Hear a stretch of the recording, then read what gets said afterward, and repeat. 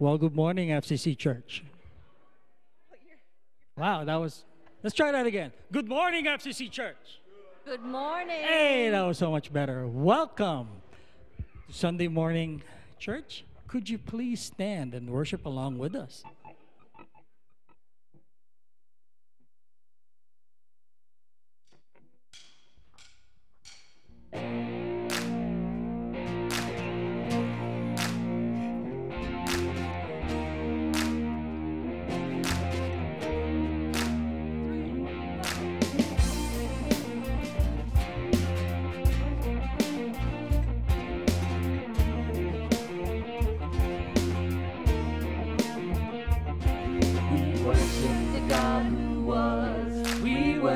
The God who is, we worship the God who evermore will be.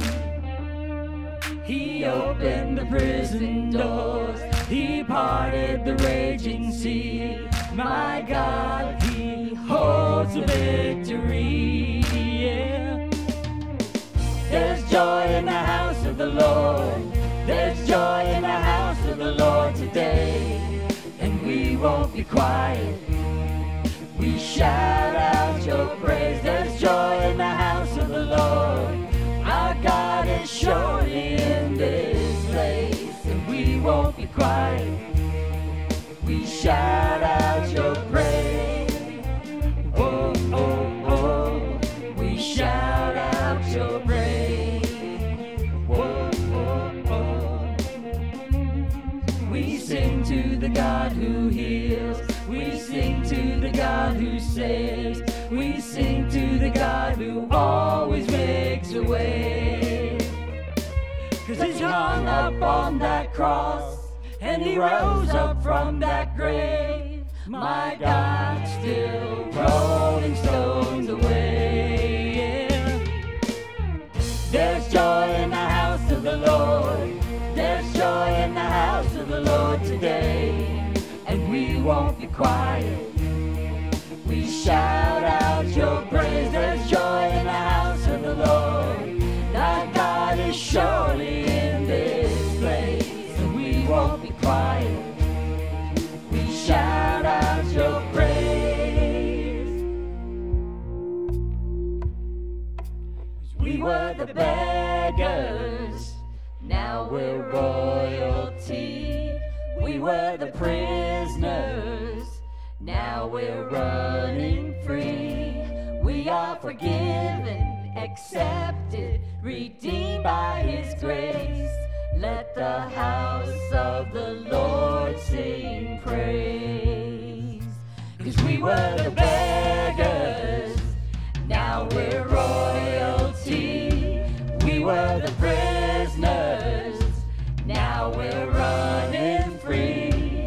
We are forgiven, accepted, redeemed by His grace. Let the house of the Lord sing praise. And there's joy in the house of the Lord. There's joy in the house of the Lord today, and we won't be quiet. We shout out your praise. There's joy in the house of the Lord. Our God is surely in this place, and we won't be quiet. We shout out your praise. There's joy in the house of the Lord. There's joy in the house of the Lord today, and we won't be quiet.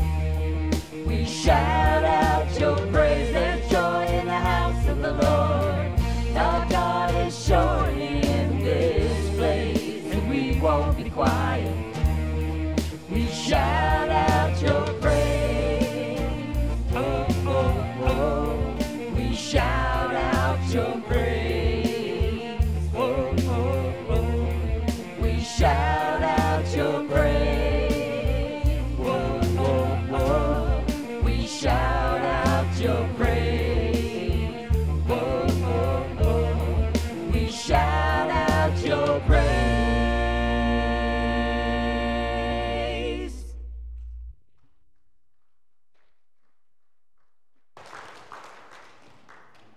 Amen to that.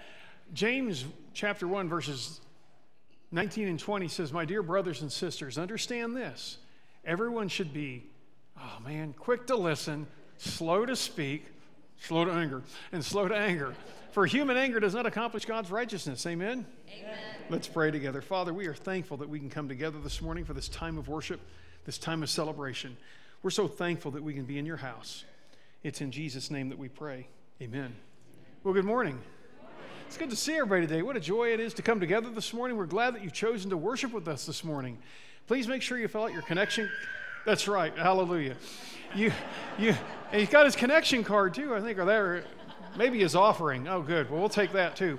But anyway, make sure you fill out your connection card this morning. If you're watching us online, we ask you to do the same thing. Now, we're going to try something a little different this morning that we've not done for a long time. What I want you to do, we're going to put a timer up here in just a second, a 3-minute timer. The band, I want you back here before that's over. And what I want you to do is I want you to go around and say hello to somebody, introduce yourself to somebody that you don't know or that you haven't talked to. Don't go to your buddies. And then my hope is that after service you can make a little bit deeper connection, because we try to walk this journey with Christ together. And the last thing we want is we don't want people just running in and running out as fast as they can. We want to connect. And so right now, timer is going to start. You've got 3 minutes. Go.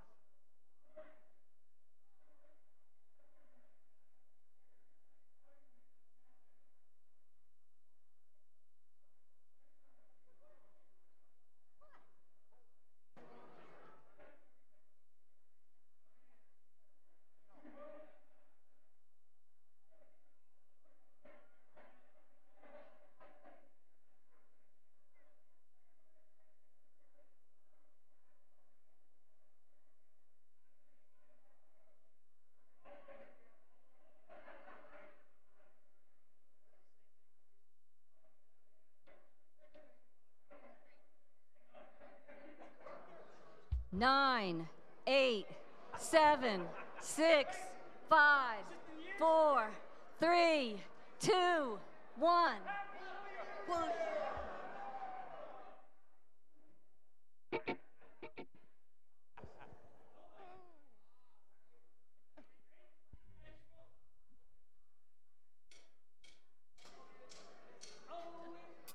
Let me try that again. Oh, we look to the sun. Stars on on a Savior. See the image of love. Sing His praises forever. Oh, we look to the Son.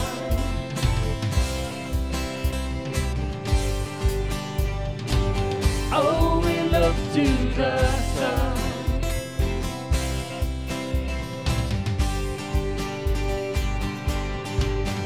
Salvation, tearing through the dead of night. See the kingdom burst into color at the speed of light. Freedom, shaking up the atmosphere as the shadows fade into nothing as the day appears. Beyond the skies above, love reaching out for us, the everlasting one, Jesus our God. Oh, we look to the Son, set our eyes on our Savior, see the image of love, sing His praises forever. Oh, we look to the Son.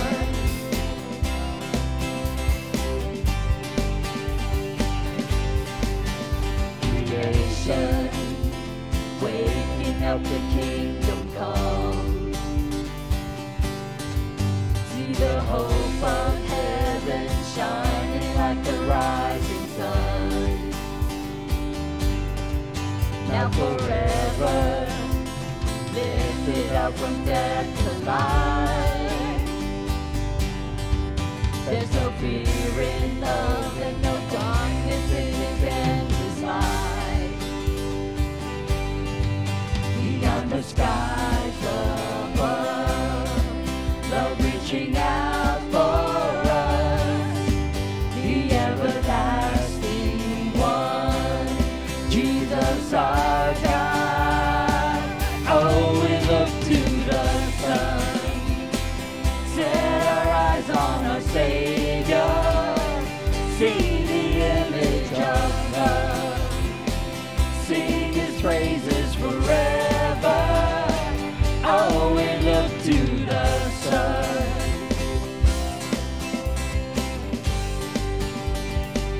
Oh, we look to the Son. Yeah, yeah. Beyond the skies above, love reaching out for us, the everlasting one, Jesus our God. Beyond the skies above, love reaching out for us, the everlasting one, Jesus our God. Oh, we look to the Son.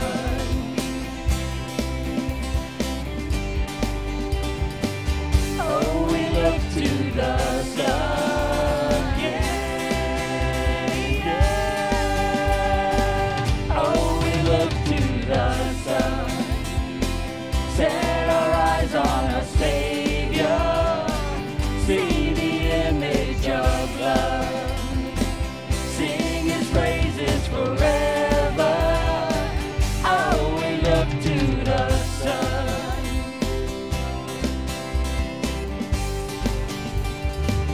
Oh, we look to the Son.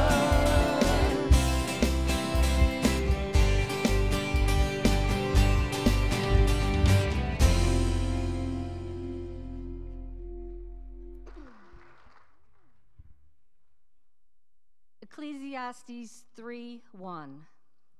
There is an occasion for everything and a time for every activity under heaven. Even so.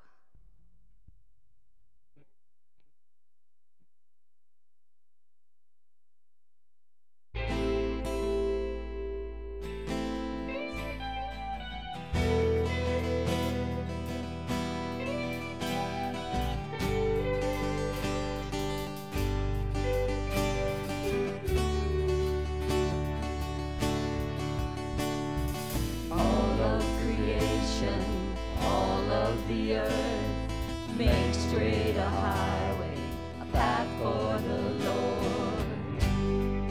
Jesus is coming soon.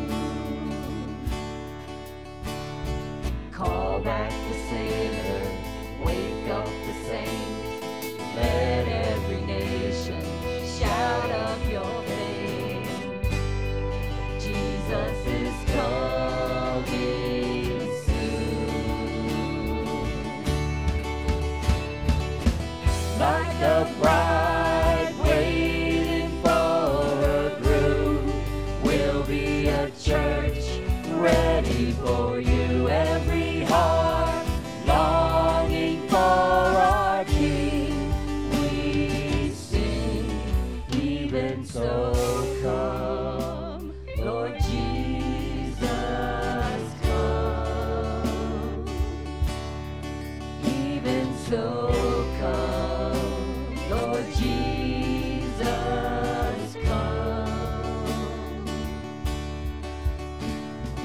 There will be justice, all will be new, your name forever, faithful and true.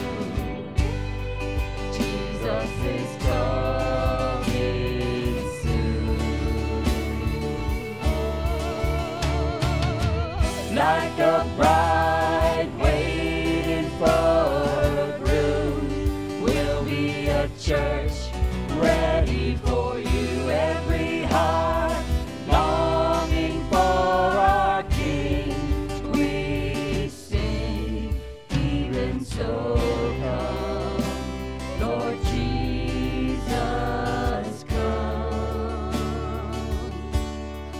Even so come, Lord Jesus, come. So we wait for you. God, we wait, you're coming soon. So we wait for you. God, we wait, you're coming soon. Like a bride waiting for her groom, we'll be a church ready for you. Every heart longing for our King, we sing. Like a bride waiting for her groom, we'll be a church ready for you. Every heart longing for our King, we sing, even so come, Lord Jesus, come. Even so come, Lord Jesus, come.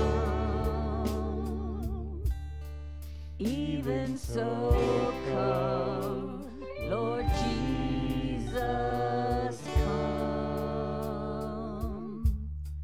Even so come, Lord Jesus, come.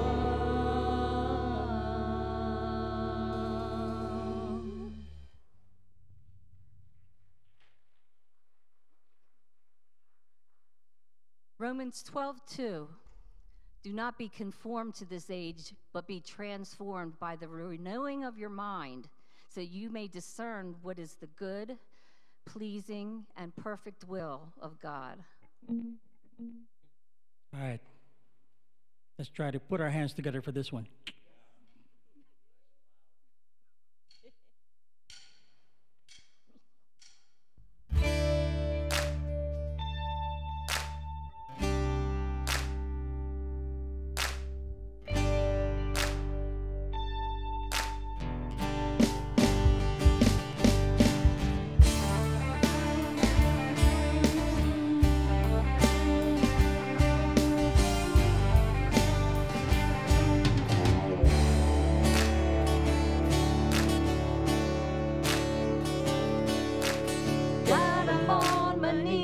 again.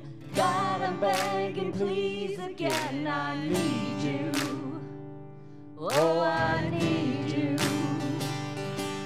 I'm walking down these desert roads, water for my thirsty soul. I need you. Oh, I need you. Your forgiveness is like sweet, sweet honey on my lips. It's like the sound of a symphony to my ears.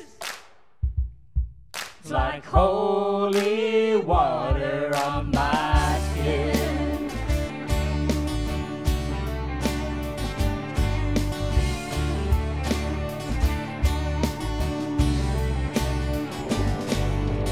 Dead man walking, slave to sin. I wanna know about being born again. I need you. Oh God, I need you. So take me to the riverside. Take me under, baptize. I need you. Oh God, I need you. 'Cause your forgiveness is like sweet, sweet honey on my lips. It's like the sound of a symphony to my ears. It's like holy water on my skin.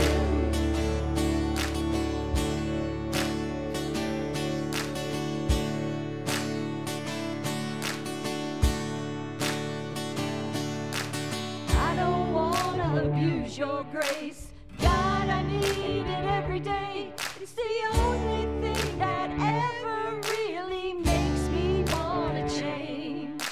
And I don't wanna abuse your grace. God, I need it every day. It's the only thing that ever really makes me wanna change. And I don't wanna abuse your grace. God, I need it every day. It's the only thing that ever really makes me wanna change. And I don't wanna abuse your grace. God, I need it every day. It's the only thing that ever really makes me wanna change. Your forgiveness, it's like sweet, sweet honey on my lips. It's like the sound of a symphony to my ears. It's like holy water.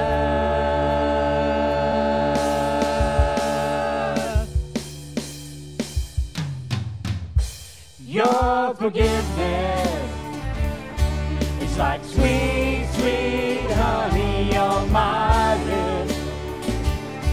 It's like the sound of a symphony to my ears.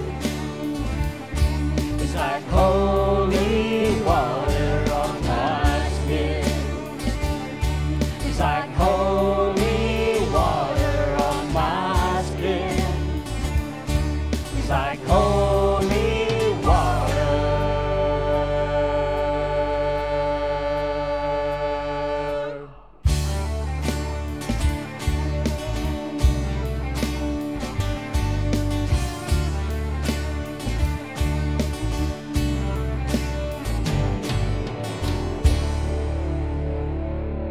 Please be seated.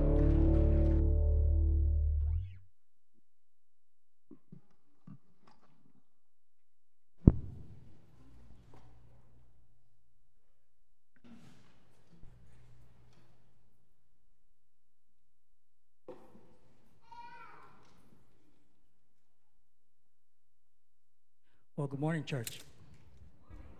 So, I have coming up to the platform is the first service vocal team.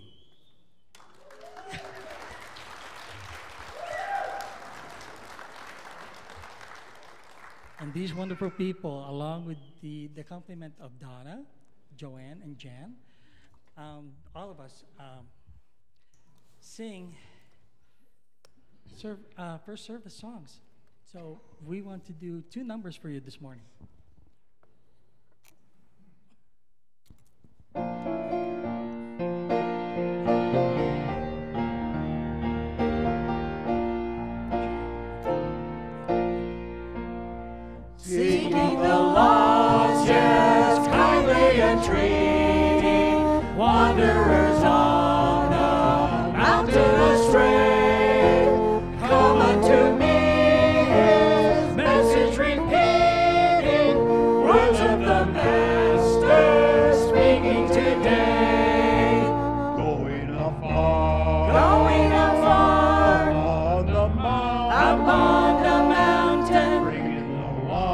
bringing the wanderer back again into the fold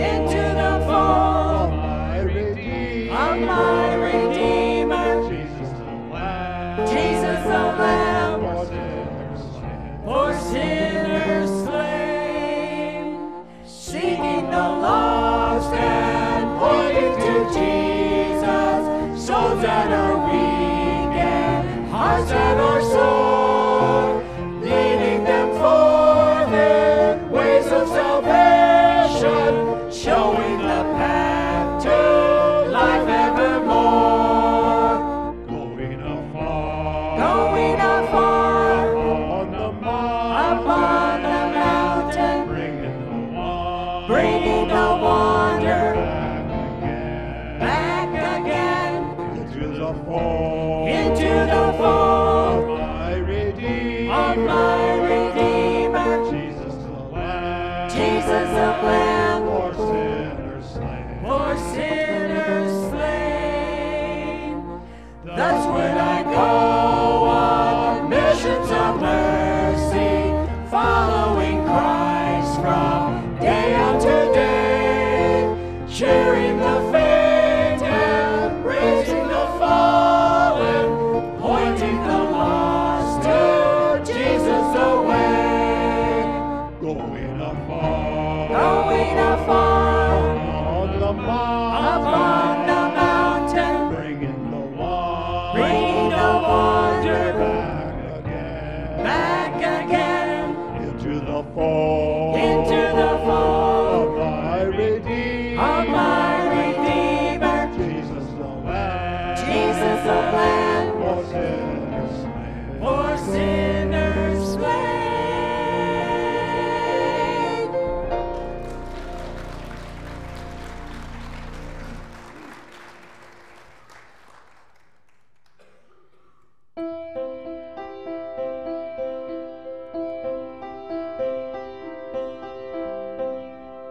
There was a secret chord that David played, and it pleased the Lord. It became a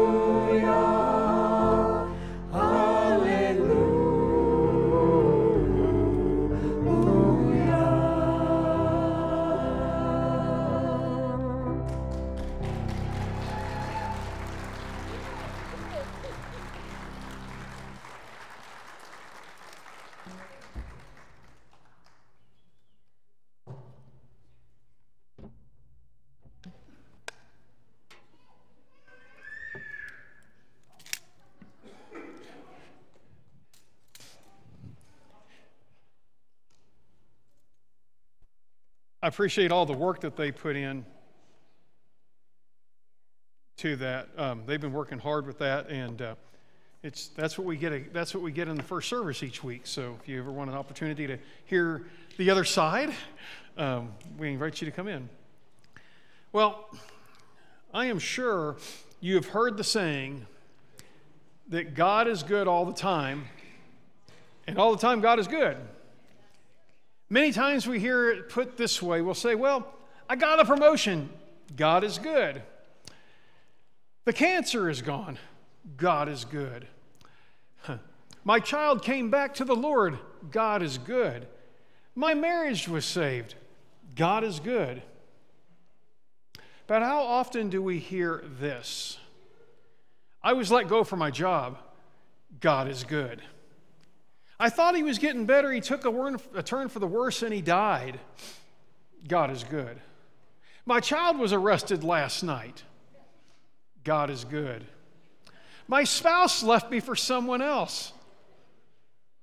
Okay, depending, that could, you could be saying, hallelujah, God is good. But we're going to take it that you didn't want it that way. The goodness of God is not dependent on a set of circumstances or on our current set of circumstances. God is good even when we struggle to see it. As we conclude our series in Habakkuk, you're going to see that Habakkuk is not the same person that he was at the beginning of the book. In these 3 short chapters, you're going to see a transformation of a person who went from frustration, anger, confusion, to one who's ready to praise God through any storm he faces. See, Habakkuk started all this by the fact that he took his request to God in prayer. And by placing it before God, he'd been led into a profound experience of God's majesty, where he was brought face to face with God over these questions that Habakkuk was struggling with. Now, he's going to describe the impact that this prayer had on his life, that this prayer had during his encounter with the living God. He has been profoundly changed, and indeed changed by this time and place in prayer. And once again, this goes back to an issue we talk about. Hey, did you pray about it? You need to pray. Prayer was so important because it can change. Sometimes it won't change your circumstances, but you know what it'll change? It'll change you. And sometimes it'll change the circumstances. But really, what's more important is it'll change you. Habakkuk had been profoundly challenged, and he was changed because of what he did. The Habakkuk who speaks to us in verses 16 through 19 of the passage today is not the same person that was introduced at the beginning of the book. I mean, it was, but it's not. He has transformed. The ending of Habakkuk should be an inspiration and an example for all of us as we deal with the things that happen in life, as we try to live a life of true worship. The big idea to the message this morning is very simple. Worship is not about the moment, it's about the lifetime. And we cannot let the moment detract us from what needs to be happening in our lifetime. Let's open our passage together. We're going to be in Habakkuk. We'll start in verse 17. It says this.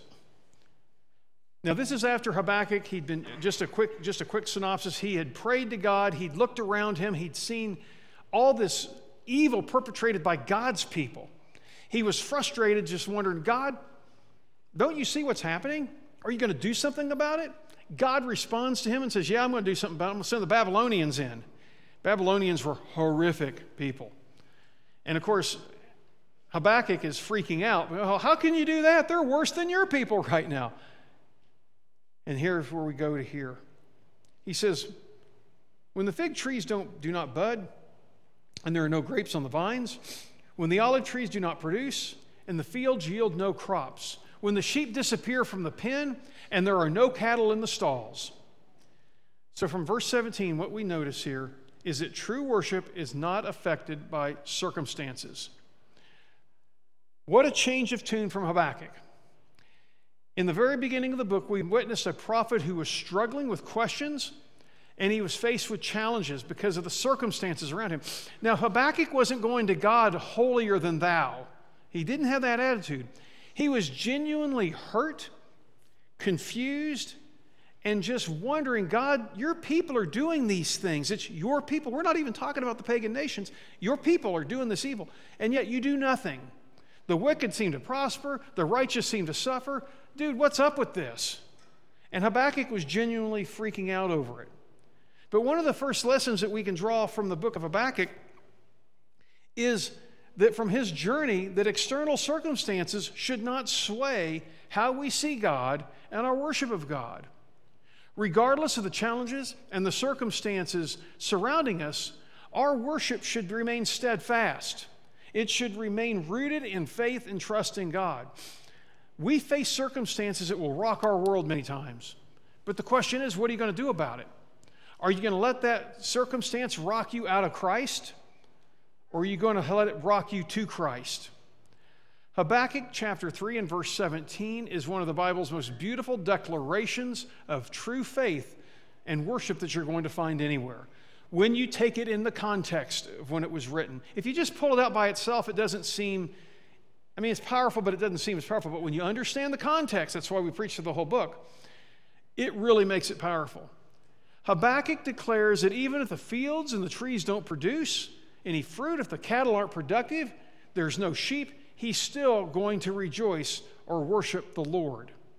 The end of the book points to his transformation that was all brought about because he had the courage to take it to God. He wasn't afraid, well, I'm going to make God mad.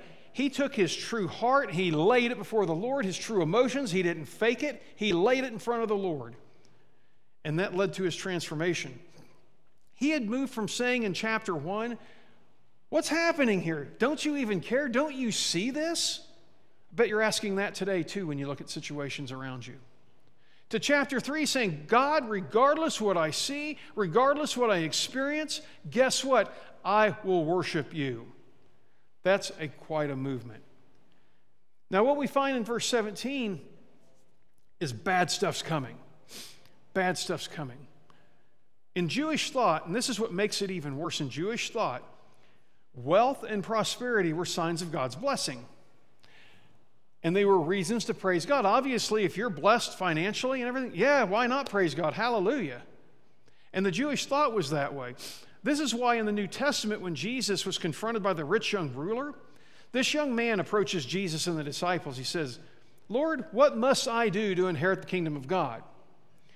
And Jesus looks at him. He says, well, you need to keep the commands. Don't kill, don't murder, so on and so forth. And the young man looks at Jesus and he says, Lord, I've done that since my youth. Now, here's a young man who is a good person, by all accounts, a very good person. And I deal with people a lot that say, you know what, I'm a good person, I'm going to go to heaven. You've probably done the same thing. A lot of people, maybe you're sitting here thinking today, I'm a good person, I'm going to heaven. But this young man instinctively knew something was missing in his life.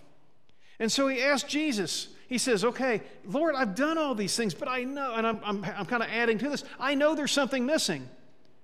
And Jesus looks at him and he says, go sell all your possessions and come follow me. Okay, if you're poor, maybe that's easy, but when you're rich, whoo. And the young man just couldn't bring himself to do it. Because remember, wealth was a sign of prosperity, sign of blessings from God. Now the disciples are watching this unfold and they are like, whoa. Because remember, their mindset is wealth, prosperity equals God's blessing. So here's what Jesus told them. Jesus said to his disciples, I tell you the truth, it will be hard for a rich person to enter the kingdom of heaven. Again, I say it is easier for a camel to go through the eye of a needle than for a rich person to enter into the kingdom of God. Now, talk about and confusion. The disciples are like, wait a minute, we have been brought up and conditioned to say that if you're wealthy, you've been blessed by God. And if a person blessed by God can't get into heaven, I don't have a chance because I'm definitely not blessed in that way. And they are just, Jesus knows what they're thinking. So in verses 25 and 26, it says, the disciples were greatly astonished when he heard this and said, then who can be saved? That's a good question. Because if you're blessed by God and you can't be saved, then who can be? And Jesus said, well, this is impossible for mere humans, but with God all things are possible. And then he probably smiled and just said, y'all go figure that one out. Habakkuk acknowledges that things are going to get bad. Verse 17, sometimes we have a tendency in life to kind of to sugarcoat things. Oh, it's not going to be as bad as it thinks. We had a Jeep in a ditch yesterday, and when I first saw the pictures, I told Andrew, I said, we'll get this out. It was the best off-road adventure we ever had, man. It was awesome. It was awesome because it wasn't my truck laying in that ravine.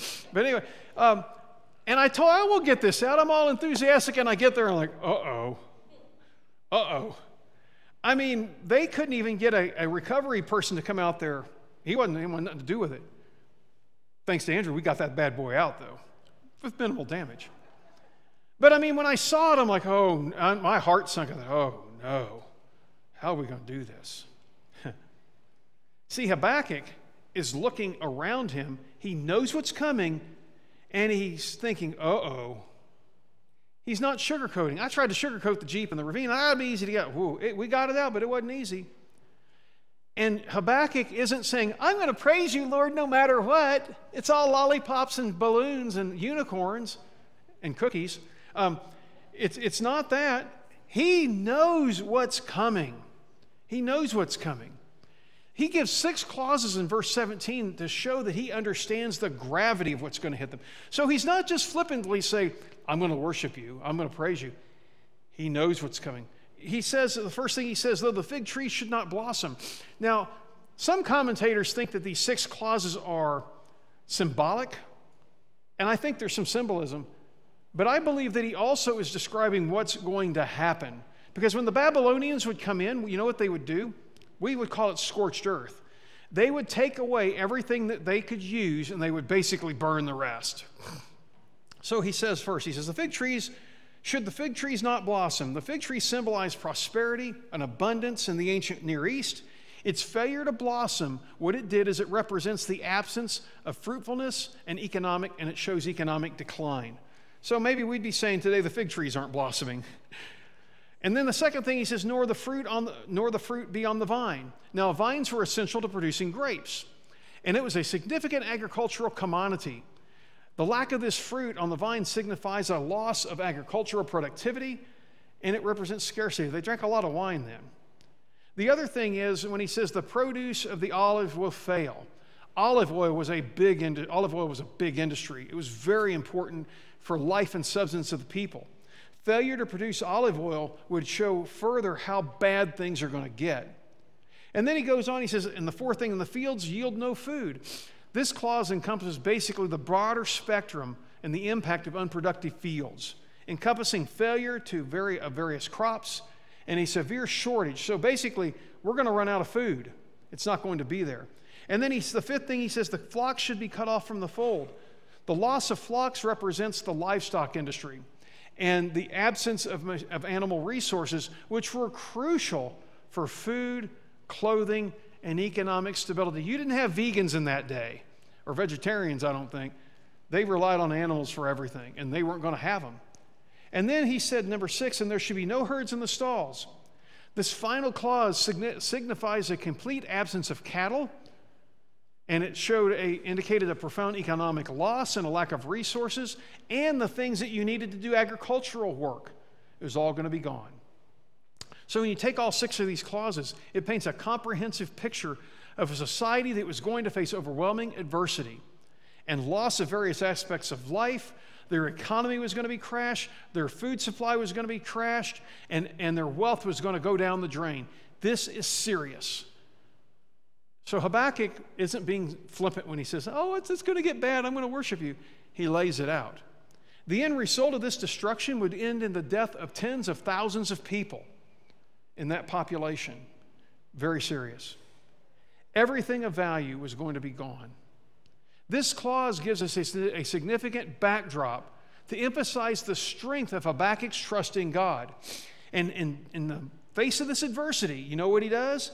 He's going to choose to rejoice despite the circumstances. That, my friends, is hard to do. When you get the promotion, praise God. When the cancer is cured, praise God. But when those things don't happen, can you still praise God? It's easy to praise Him when things are going well.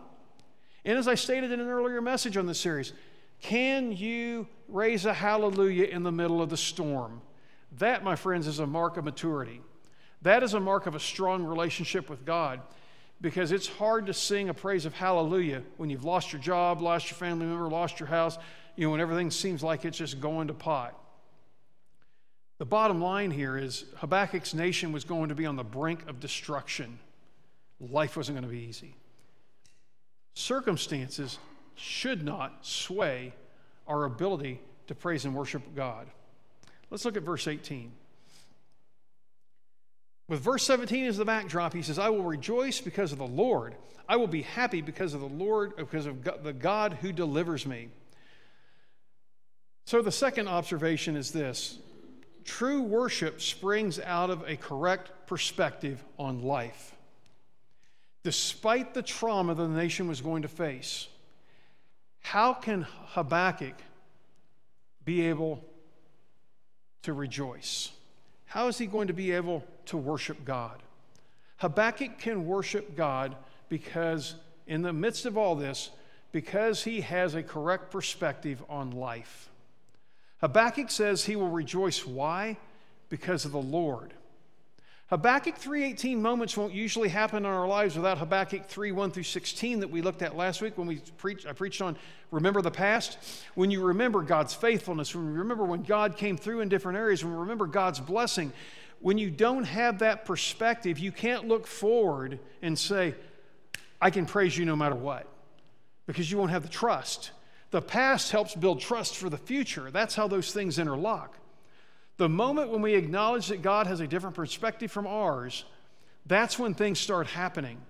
Moments when we decide to trust Him, even when it doesn't look like we should, even when we don't want to, even when we don't like and understand what's going on, that's when things change because your perspective is different. Learning to worship God in the good times prepares us to be able to worship God in the difficult times. You don't know how strong you are until you face resistance. I'm going to say this. I believe when Russia went into Ukraine, they thought they were going to end that bad boy in a week. I think most of it, what happened? Oops, the paper tiger just got exposed. It didn't happen that way, did it? They still haven't done it.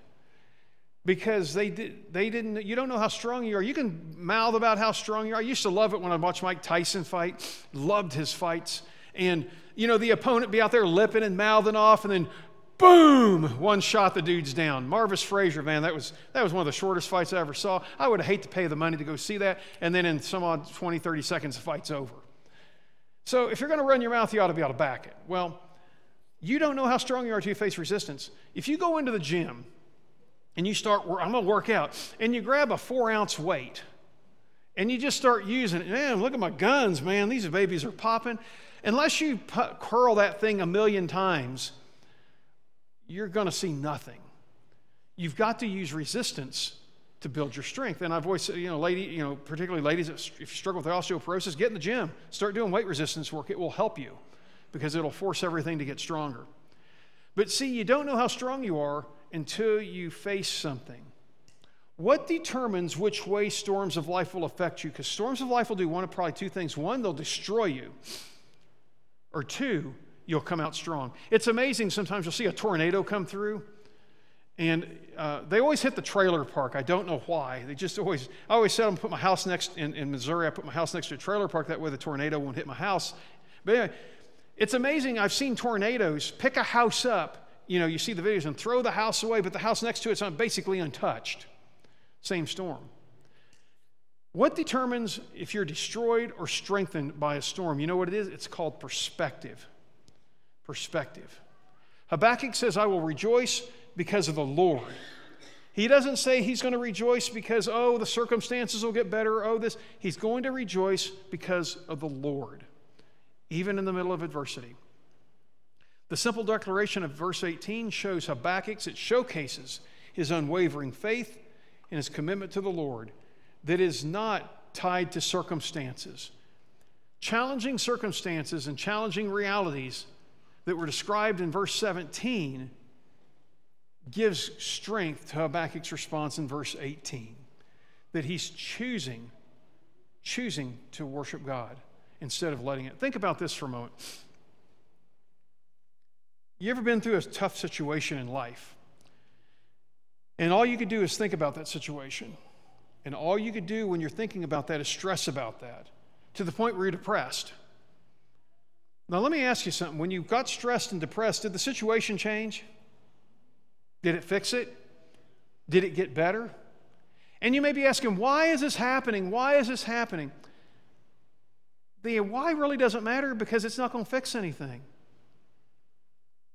You're suffering because, and I'll give you the answer that's not beautiful, but it's the truth. You live in a fallen world. Why did that drunk driver kill so-and-so? Fallen world.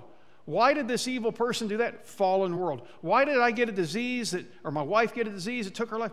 Fallen world. Why did my mother get kidney cancer? Fallen world. That is not a satisfactory answer, but it is the answer.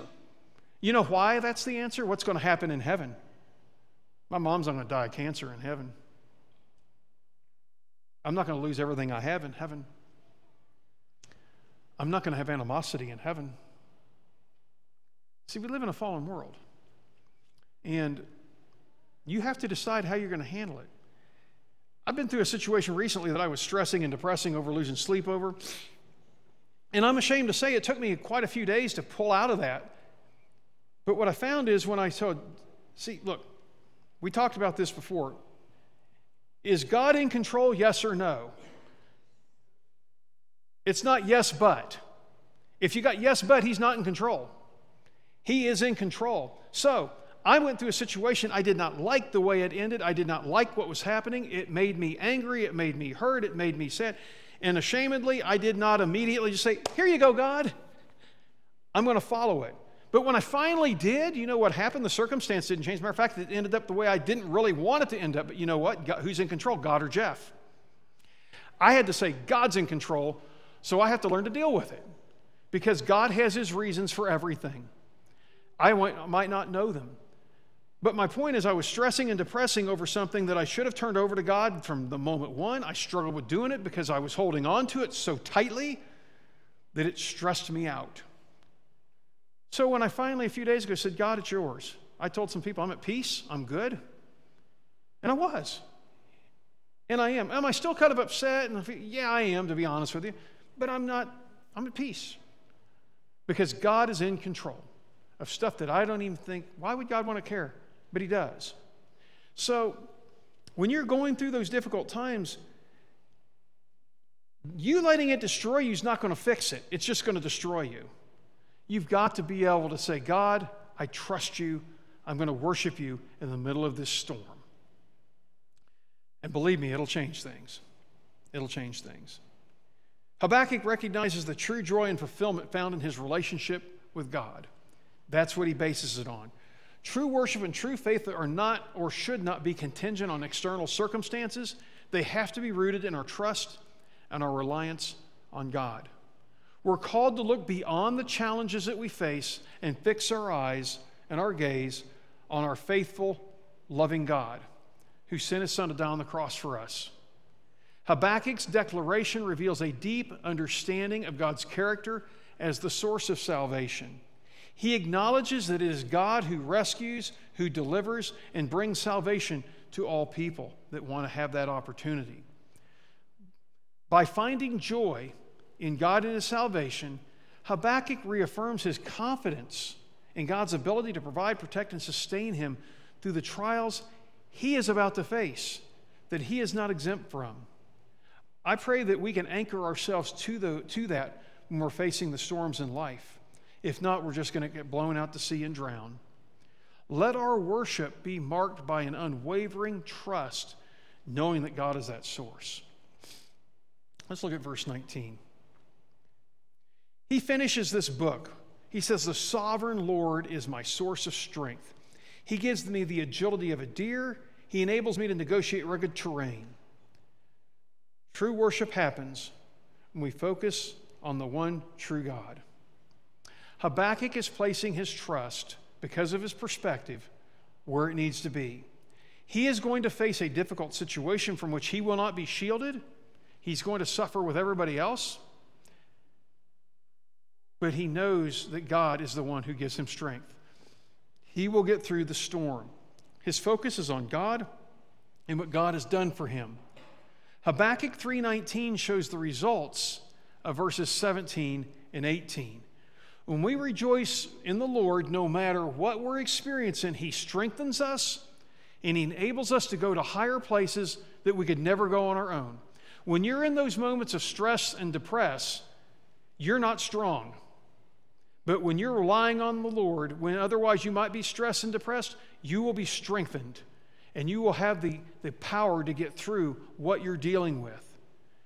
Most Christians that have been around for any length of time have experienced a crisis of faith at some point in their life. The circumstances have happened, and it makes you really question everything. There's a season in life where you struggle to see God in the midst of your suffering, and then you wonder if God even really cares anymore. That's where Habakkuk was. Do you even care, God? But during that trial, your faith grew and it developed. And then maybe that trial you went through was going to be an opportunity for you to help somebody else who's struggling. I've seen this so many times. Things that have happened, you're like, God, why did this happen? But yet the circumstance was able to help bless other people.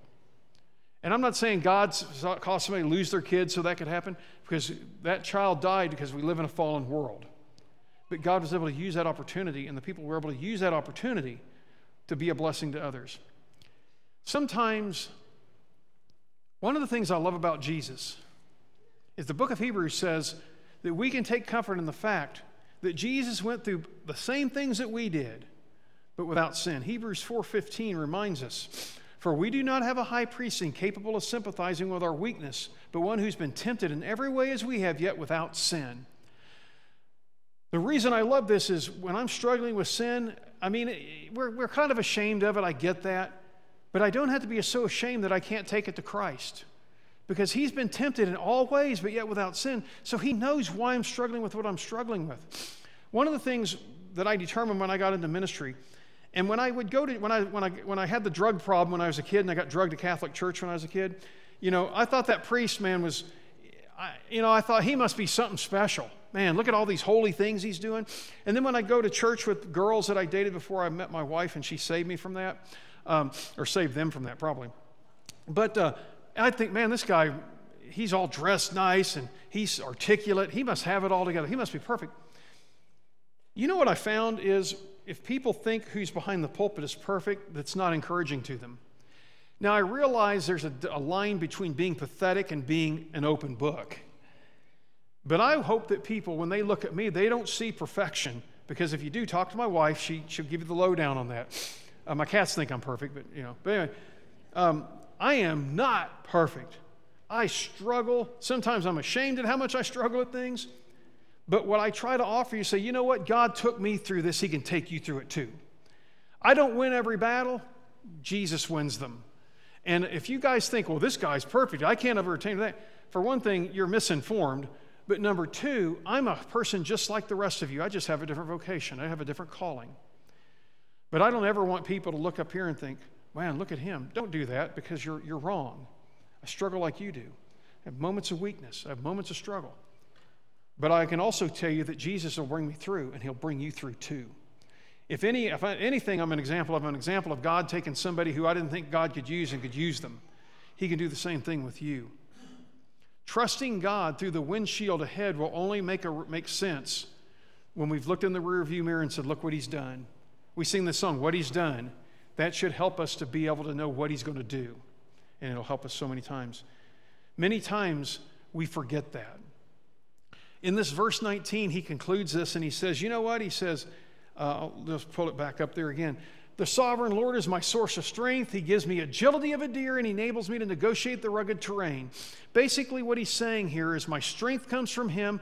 He gives me the ability to navigate difficult situations. Deer are very graceful. We saw a couple deer out on the trail like yesterday. Boy, they're beautiful animals. Just amazing what they can do. You'd look at one and think, there's no way that thing can get off the ground. I mean, big old body, little chicken legs on it. And those things can jump like nobody's business. They're so graceful and beautiful out in the wild. And Habakkuk says, you've given me that ability. I've got that strength. I might not look like much, but boy, I can do stuff through you. And I can go through that rugged terrain. When I hit the problems of life, Lord, you will get me through them. Your strength will help me. This imagery is significant because it acknowledges the power that Habakkuk has received from God. His example, my prayer is, gives us hope for the future. One of the profound things about Habakkuk is from chapter 1 to chapter 3, the circumstance did not change. As a matter of fact, it kind of got worse. Because when God told Habakkuk, we're going to bring the Babylonians in, man, that was bad. But what did change was Habakkuk and his response. He went from, you don't care, how can you do this, to I will worship you no matter what. That's quite a movement. And that's, as our faith grows, that's where we have to be. We're going to be, you don't care, to how can you do this, to Lord, I trust you. That's a growth of faith. That's a progression that we're looking to get. He moved from a place of frustration to worship. Our application for this morning is simply this: learning to worship regardless of circumstances will deepen your faith and your relationship with God. True worship is centered on God and God alone. Our current circumstances should not impact that in the least, because He's either in control or He's not. There's no buts. This morning, our praise team is going to come forward and lead us in a song of decision. And if you've not accepted Jesus Christ as your Lord and Savior, we're going to give you that opportunity to do so this morning.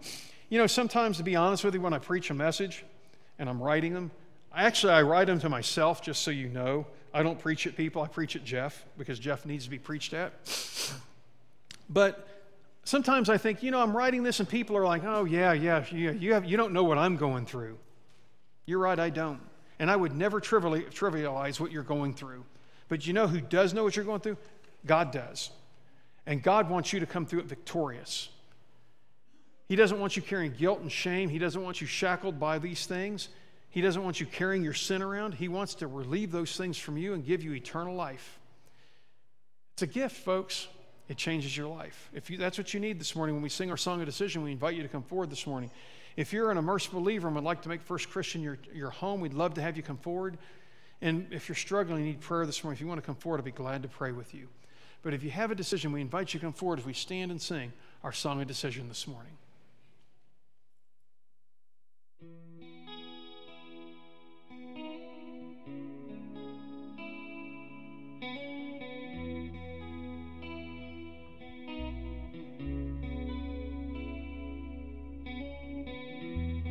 All the world is watching. All the world does care. Even when the world was on my shoulders now, these feelings I can bear. 'Cause I know that you're here. And everywhere I go, I know you're not far away. You're right here. You're right here. And everywhere I go, I know you're not far away. You're right here. You're right here.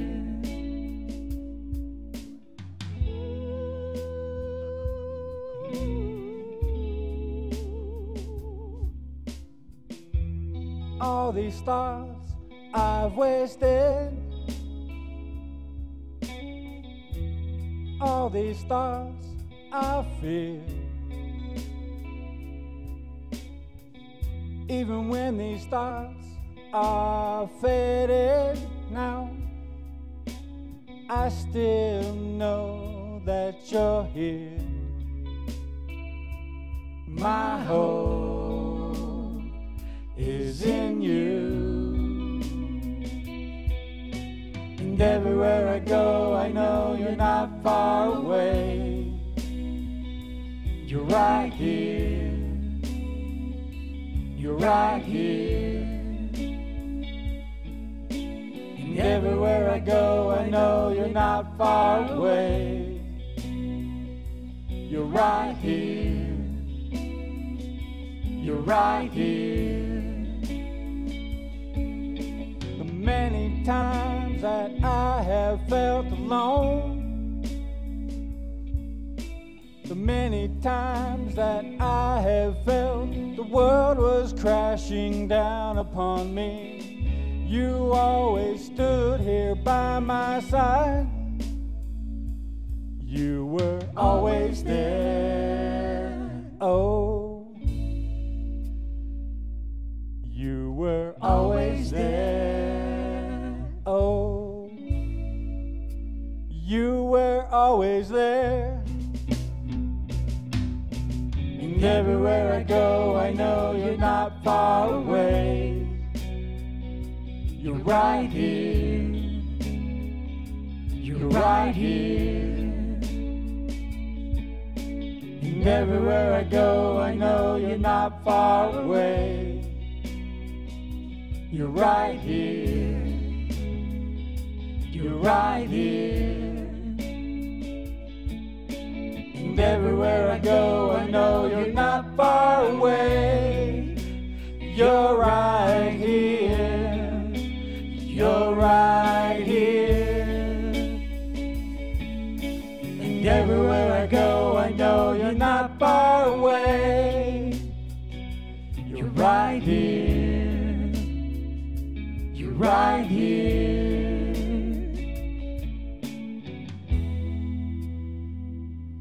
He is always right here.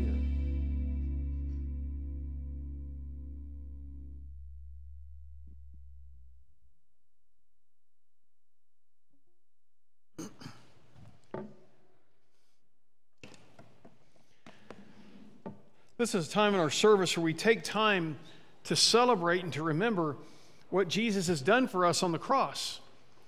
When he sacrificed his life so that we could have eternal life through him.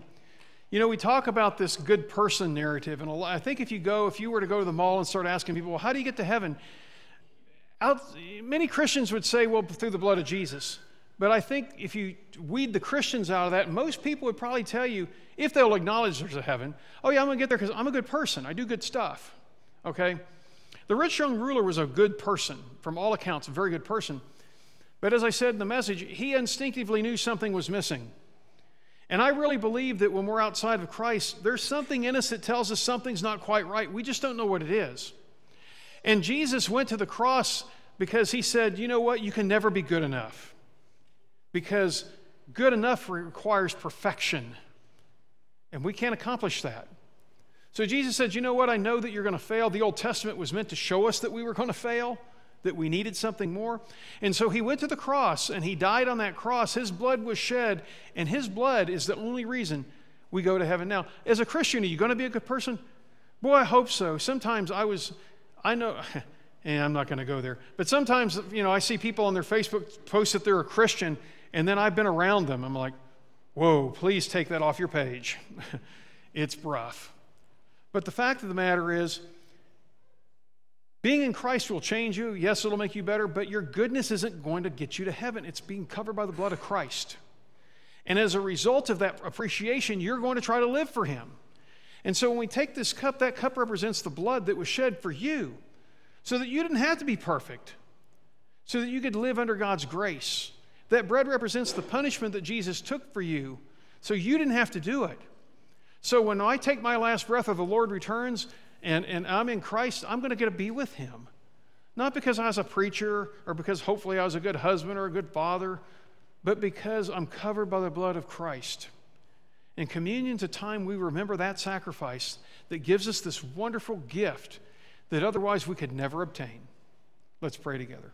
Lord, we're thankful for the opportunity we have to remember this sacrifice that your Son made on our behalf, that he went to the cross and that he died. But that's not the end of the story. That he rose on the third day. He defeated death, and by his blood, we are saved through that blood. And Father, we celebrate that time this morning. I pray as we look into our hearts, Lord, that that we're not trying to earn our ticket to heaven by being a good person, but we're simply living our life for you because we love you and we appreciate the gift that we have of eternal life through your Son, Jesus. It's in his name that we pray. Amen.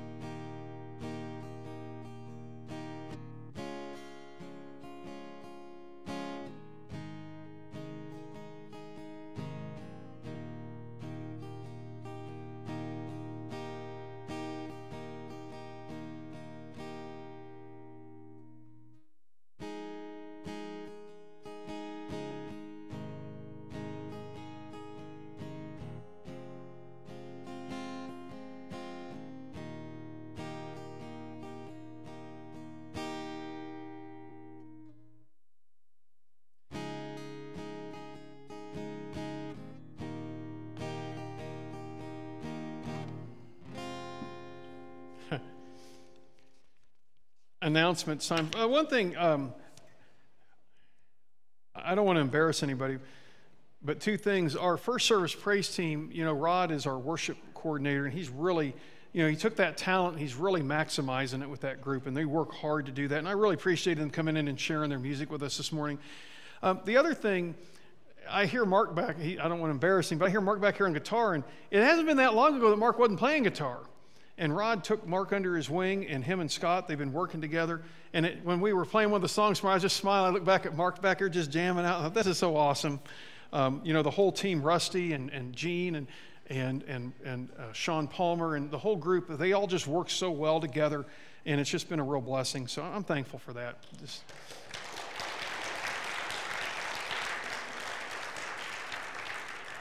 As far as our announcements, our elders and preachers will get together today at 3:30. Jerry has all of his groups tonight. Roger's group's meeting. We have a leadership team meeting Tuesday night. Jules has her LOL group meeting also. And then we have all of our Bible studies, including Lori's on Wednesday. Prime time, we're going to the Golden Dragon. And we're going there Friday. So if you'd like to sign up, please let us know by Tuesday so Crystal can give them a number. And Operation Christmas Child's looking for some things. And right now, my wife has got something to share about spam. Spam.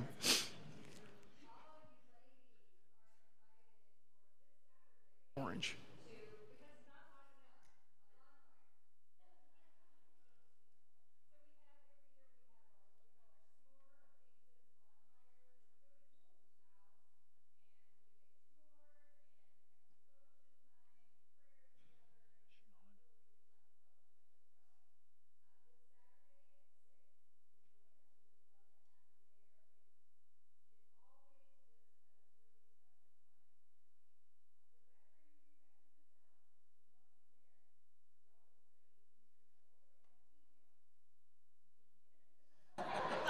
How'd she look? I'm no longer interested.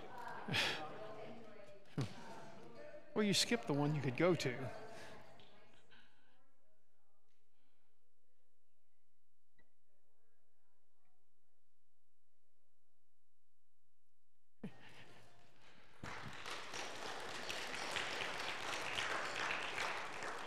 If they were having Smokies, I would be showing up. We do these things like our off-road adventures and things like that, narrow path. We do these things because we feel it's important. You know, what we do as a church, we change lives by connecting people with Christ. But to do that, we have to connect with each other. And so the worst thing that, you know, as a minister, what I hate is run out the door, run in the door, run out the door, run in the door. We want you to connect with people. And so we do these things for spiritual benefit, obviously, but also so you can get a strong community. The ladies' spa group is an awesome way for you to get connected with the ladies here in the church. The off-road adventure, man, we have a lot of fun. Even if you don't have a truck, you can ride with somebody, and depending on who you ride, you might get a real adventure with that. But I'm just thankful that wasn't my truck. But anyway, we do these things for that purpose because we want to build a sense of community. And I think one of the strong suits of our church is preaching, teaching, and we want a strong community. And from there, we can really do a lot of things. So we encourage you to go there for that. On the inside of your bulletin, or the back side, I always get them mixed. Yeah, it's on the inside technically. You have prayer concerns, and we ask that you take a look at those, that you take them with you this week. And there's a mention about the fellowship activities that we do. We encourage you to get plugged into those. It's good to see one of our elders, Ken, back with us today, and we pray for his continued recovery. We have many other people we've been praying for. We ask that you lift them up. We're praying for Santa on the West End project. That's one of the outreaches that we support here locally, and then we have the missions that we support. So we ask that you keep those in your prayers. So at this time, let's stand together. I'm going to close with a word of prayer, and the band will give us a song to go out with. Father, we're thankful that we could come together today, and I pray, Lord, that just like Habakkuk, man, we're just going to praise you and worship you no matter what. Lord, help us to understand that, yeah, things are difficult at times, but you're still with us. It's in Jesus' name that we pray. Amen.